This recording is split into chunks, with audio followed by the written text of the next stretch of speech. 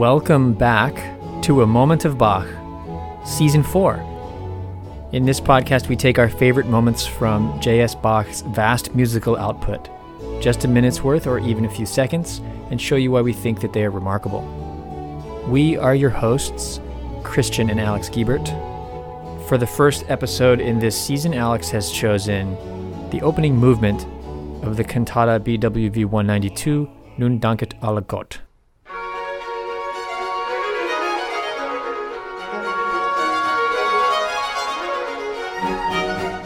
In the book of Job, we see a story in which God tests the character of Job by putting him through pretty much as much pain and suffering and loss as you could possibly put someone through. In fact, God makes a deal with Satan in this book, where Satan basically dares him, and says that even a man as good as Job would turn from God if enough were taken from him. God allows that to happen to Job, but Job remains faithful. It's because of the strong themes of that book of the Bible has remained relevant and kind of controversial in the sense that it deals with the problem of pain or the problem of suffering, that why would a loving God allow such suffering? The book of Job greatly parallels another story, this one a lot more recent, the story of Martin Rinkart, who wrote the hymn, Now Thank We All Our God.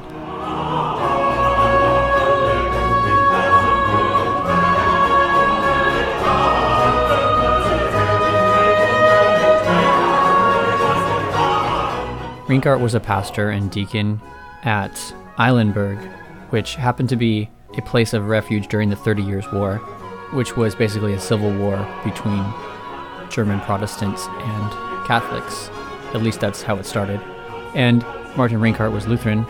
This city of Eilenberg was a walled city and a fortress, which is why it became a place of refuge. And he took in a lot of people into his own home to protect them from the violence that was happening outside. Even so, the town got sacked 3 different times. But besides the war, there was also a lot of famine, and living in close conditions like that with all these refugees, there were a lot of diseases, and many, many people died. In 1 year, he was said to have conducted 4,000 funerals, one of which was his own wife. And yet, the texts that he gives us in his hymns are almost always ones that express thanks to God for gratitude for blessings.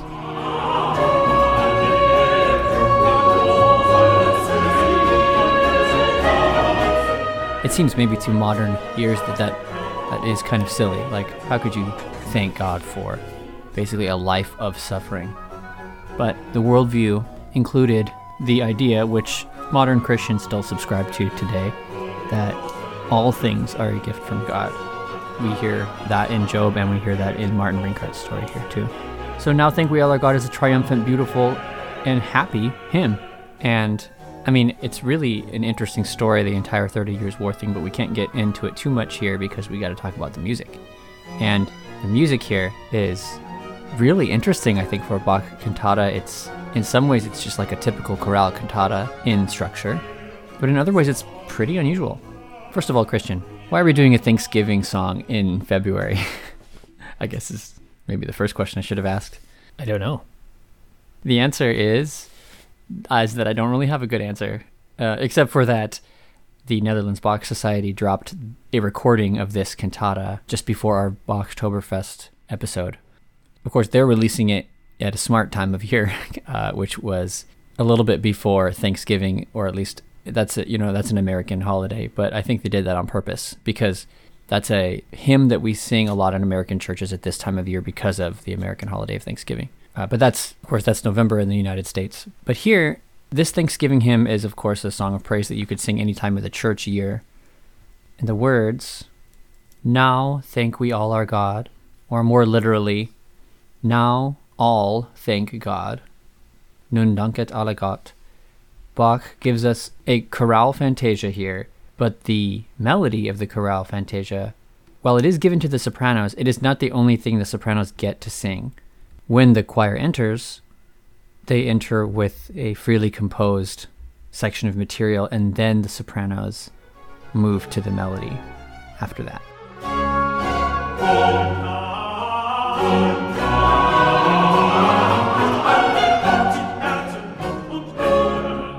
So let's take a little bit of a look at this introductory material, because knowing about it will help you understand what my moment is, which comes later. And if you listened to this and you wanted to guess what my moment was, it is a choir entrance that is unexpected for a Bach cantata opening. That's a hint, but it'll become very clear later. So at the beginning, you get a typical Bach festive, leaping woodwind line thing that happens here in this instrumental introduction.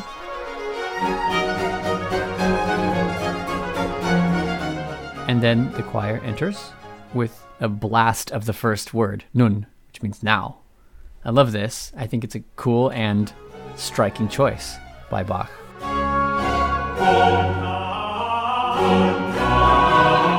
And it leads me to another interesting bit of trivia about this, which is that the tenor part is lost. And that is because scholars have not found the score of this cantata, but they only have found the parts. And they found all the parts except for the tenor part. And the tenor part had to be reconstructed based around what the other parts were doing. There was a Bach scholar named Gunther Raphael.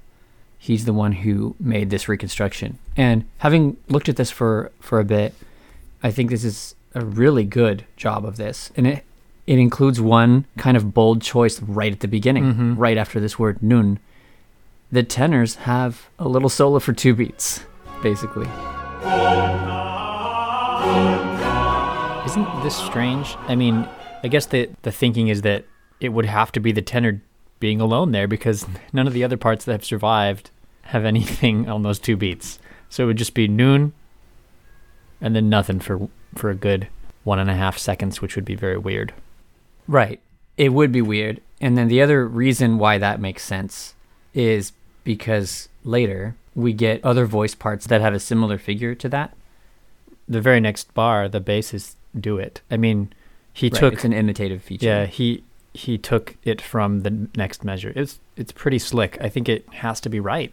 Yeah, there's another tenor entrance later, closer to the end of the movement, that is similar. It happens right after a soprano melody note, and it's similarly bold and striking, but then when the other stuff comes in right after, you think like, that actually makes sense that Bach would have done it that way.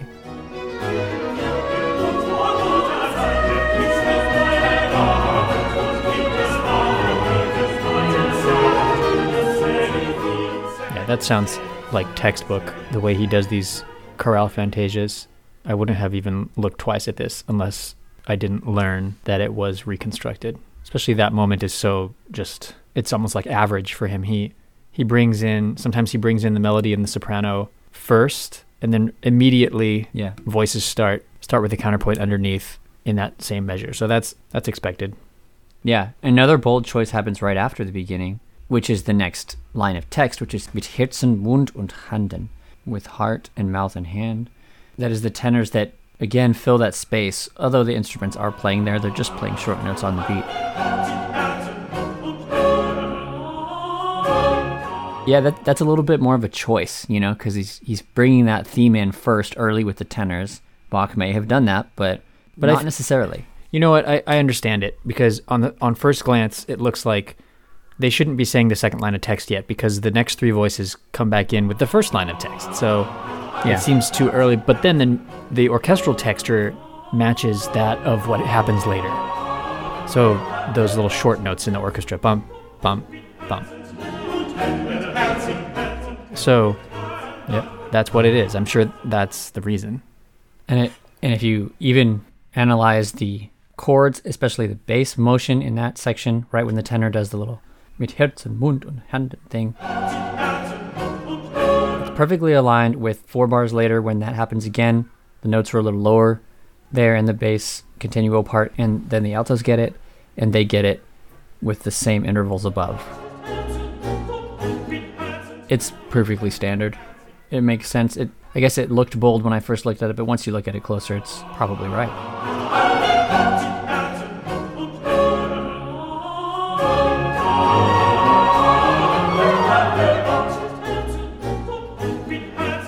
It's an interesting exercise, and it is one that is used in harmony and theory textbooks sometimes, which is like, okay, here is a soprano tenor and bass part, reconstruct the alto part, figure out what it has to be.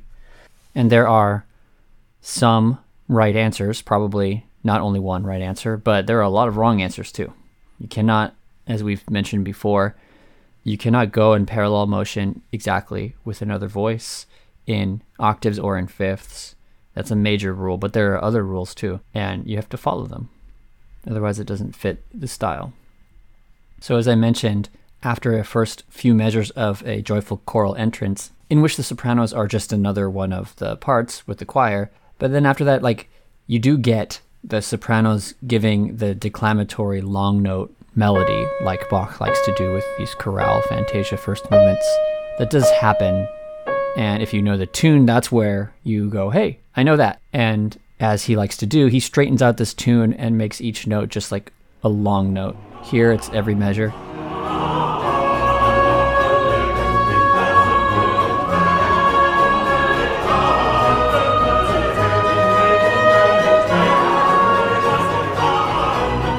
Very similar to the Vaket Auf one, where he just stretched out that melody, and the rhythm of the melody is actually lost. Because it needs to fit the structure of what he's doing harmonically underneath.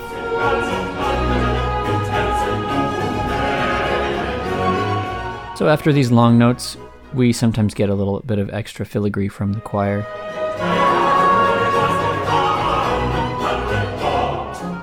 And then, of course, in between each of the lines of text, there are always these instrumental interludes, and they're always based on the material that was set up at the very beginning.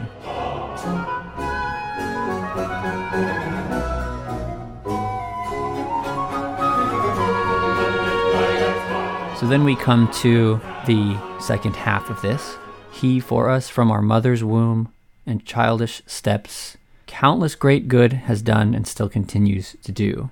And the English translation here, if you know it, is pretty similar. We get from our mother's arms there, but it's pretty similar otherwise. And because the soprano is singing the melody in long notes, that part doesn't always end at the same time as the others, like I had mentioned. But one really nice moment happens at the last line, where it says, has done and continues to do. And there, everybody lands together on the last chord, which is on the word getan, which jetzt und getan would be like now and has done, right? Und noch jetzt und getan. Still has done now. So done, complete, finished, has done.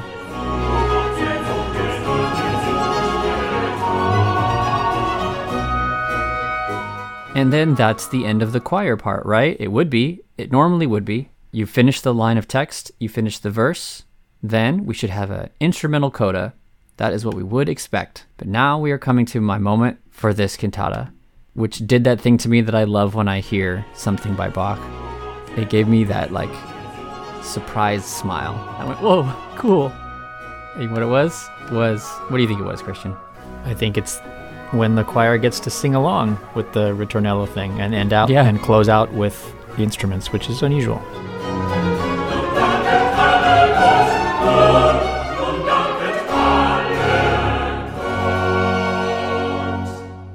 It is, but it was kind of foreshadowed in the sense that they also got a little extra material at the beginning, right? Now, they didn't get it during the intro, but they got it right after the intro. I don't think they've got to sing during the ritornello material. No, they haven't. Yeah, but what I mean is, at the very beginning of their entrance, it was not the melody yet, right? There was not the hymn tune yet. They did get a little extra material there, even though I wouldn't count that as part of the ritornello because it ends. So I'll display that here. Here is the ending, which is my moment. Here are the last 8 or 9 bars or so, and you'll hear in the last 4 measures, the choir gets to close out with the instruments.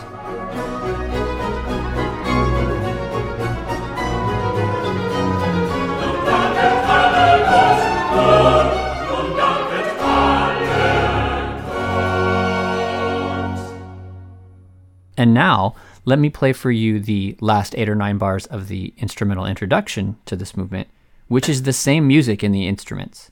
It won't have a slowing down at the end of it, because, we're not at the end of the movement yet.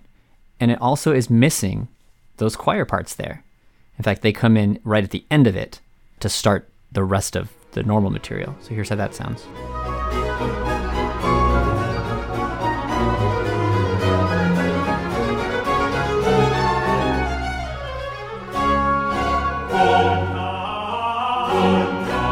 So that's why that ending one is my moment, because it's pretty unusual for Bach to add a little tag at the end like that.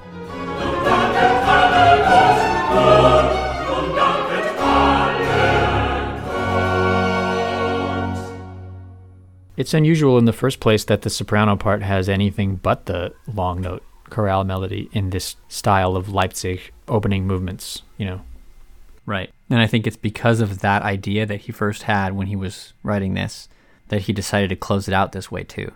Yeah, I think sometimes his sopranos, if they were like schoolboy boy sopranos, that's often the reason historically why we understand that he wrote the soprano part as the cantus firmus, that is the melody, that simple long notes over everything else so that the adults could sing the more complicated stuff underneath. Right. But in this case, he either must have had really good boy sopranos or actual women sopranos because they join in. Although it's not their part taken as a whole is, I guess you could say it's still much easier than the other three. It is, but it's a couple of fast parts in line with the other three at some parts. Yeah. I mean, it's hard.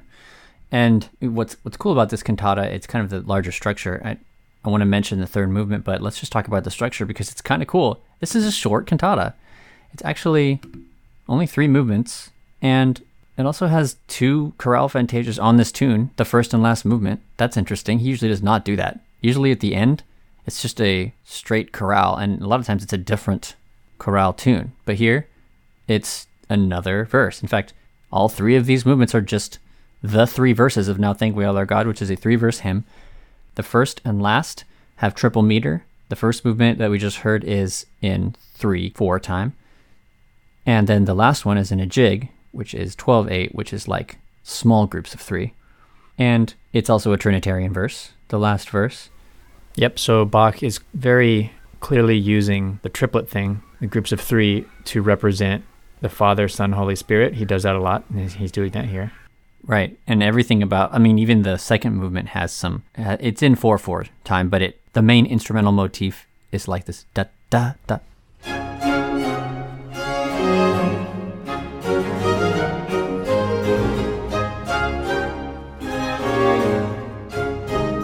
It's like a little group of 3 notes. I might be stretching there because that's really not a Trinitarian verse, but if you want to, you can try to connect all of this to the number 3, and it does kind of work. Yeah, and those kind of things, like even though on their surface that maybe does seem like a stretch, but it's kind of not a stretch based on what we know about what Bach wrote and what he thought, because he did. Right. He was kind of a number nerd. He liked Totally. numbers, so it's not at all a stretch to say that bum bum bum bum bum bum is somehow meaningfully a use of the number 3 in the same way as the opening of Brandenburg Concerto number 3, that kind of thing. Yep, and the structure of the keys in the movements also makes sense. It's the first and third movements are in G major, and then the middle movement is in D major, and that's just a macro structure that mirrors a microstructure of any Baroque or classical piece, where it starts in a key, goes to a dominant, and it goes back to the tonic key. So it's very pleasing. If you listen to the whole thing all the way through, that is a particular effect that will only work on you if you listen to the whole thing all the way through, but it makes the last movement seem even more satisfyingly final, because the 3 movements are in G, then D, then G. So of course, from a large scale perspective, that last movement feels final. And this is what composers of the next era, the classical era, were starting to do with sonata form. When they were creating sonata form, they wanted to make larger structures like that, whereas in Bach's day, even large pieces were not usually thought of in that way. And something like this is kind of a precursor to that.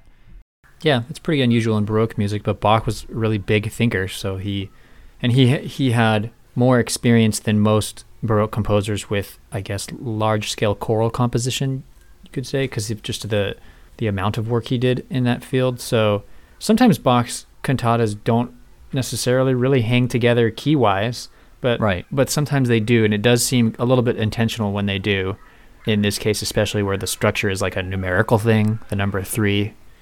And so, yes, there is some precursor of like large-scale tonal organization. That's definitely true. Yeah, I think so. And I really love in this third movement all these cool little suspensions and how the bass instruments hang over the bar line in this introduction.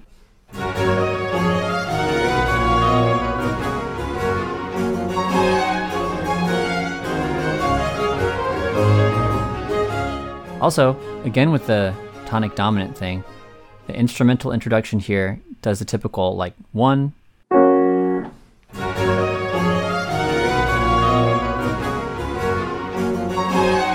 and then goes to the 5,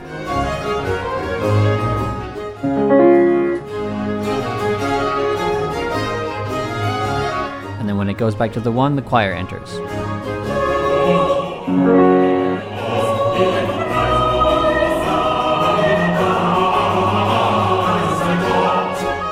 Cool, we get a verse of the Trinitarian verse of "Now Think We All Are God."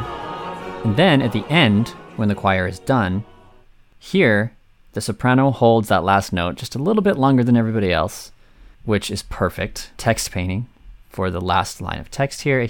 And is and will remain now and forever. The word forever, immer da, gets held out even longer.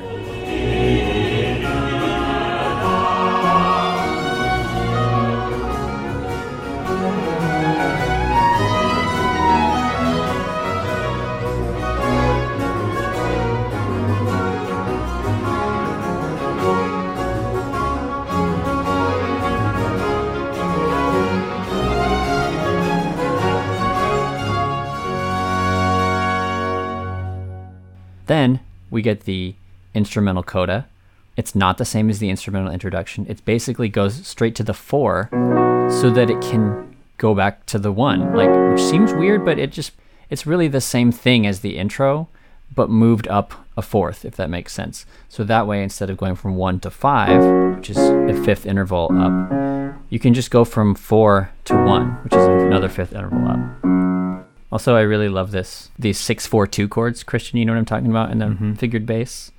If you look at these last few bars, there's a lot of these. So what that is like if there was a D major chord, then there's a C on the bottom. That C is a very strong tendency note. It's the 7th of the chord, and it's at the bottom, so that's weird. It really wants to pull down. And then it pulls down, and wherever it goes, it's not going to really be final when it gets there, because that's just an unstable chord. So it usually goes to a first inversion chord. And this happens in a sequence near the end, which is just so satisfying, where you get a bunch of these in a row as the notes fall down in the bass.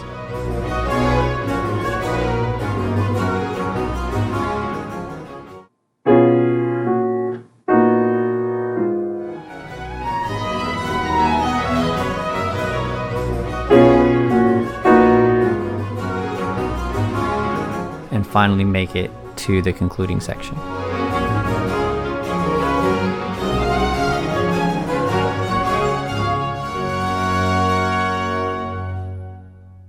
So this brings us to the end of the short cantata. A great one to program if you want something that's a little more focused on specifically the hymn text and super joyful throughout with no sort of downer movements, nothing slow, everything major key. The middle movement is a nice soprano and bass duet, but the other stuff is like a great showcase for a 4-part choir.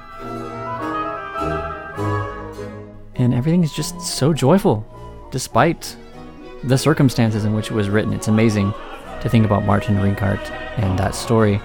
And I'm reminded again of that first word we hear from the first movement, where Bach doesn't just set a text, nun danket alle Gott, and just move on, but he sits on the word nun, and he proclaims that boldly. And looking back at my favorite moment again, right at the very end of the first movement, when we get that unexpected choir coda, what does he do there again? He does that again. We get a rhythm that sounds like this. Nun danket alle Gott, nun. On beat 2 this time.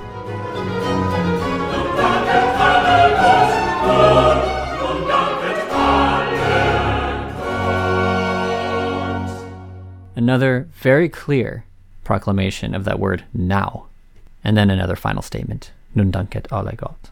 The word now there in Martin Ringart's writing. Even now, even right then, in that time of war and famine and pestilence. Now, think we all are God.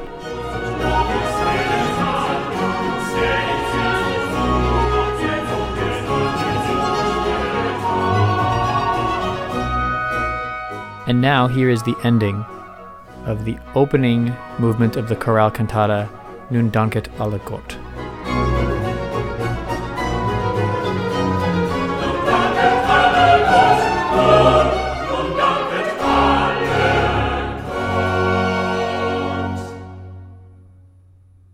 If this introduction to a musical moment has inspired you to hear the rest of the cantata, please see the link in the episode description that we'll provide to see this performance by the Netherlands Bach Society. This would be a great time to subscribe to us if you haven't already done so that you never miss an episode of A Moment of Bach. We have started up our 4th season now. We'll keep going into October. I thought you were going to say we'll keep going until we run out of material, but we never will. We're not going to ever run out of material. So. Then we'll do another season after that. Okay, Christian, what are we talking about on episode 2 of season 4? What do you think? Have you figured out the pattern by now? What I always pick for my first episode? Oh, yeah, that's right. Of every you are season? going to pick a moment from BWV 61. That is correct. As is your tradition. Yeah. It has 6 parts, and we have covered parts 1 and 4 and 6. So let's do part 2, which is a tenor recitative. Der Heiland ist gekommen. That's what we'll talk about next week. Until next time, enjoy those moments.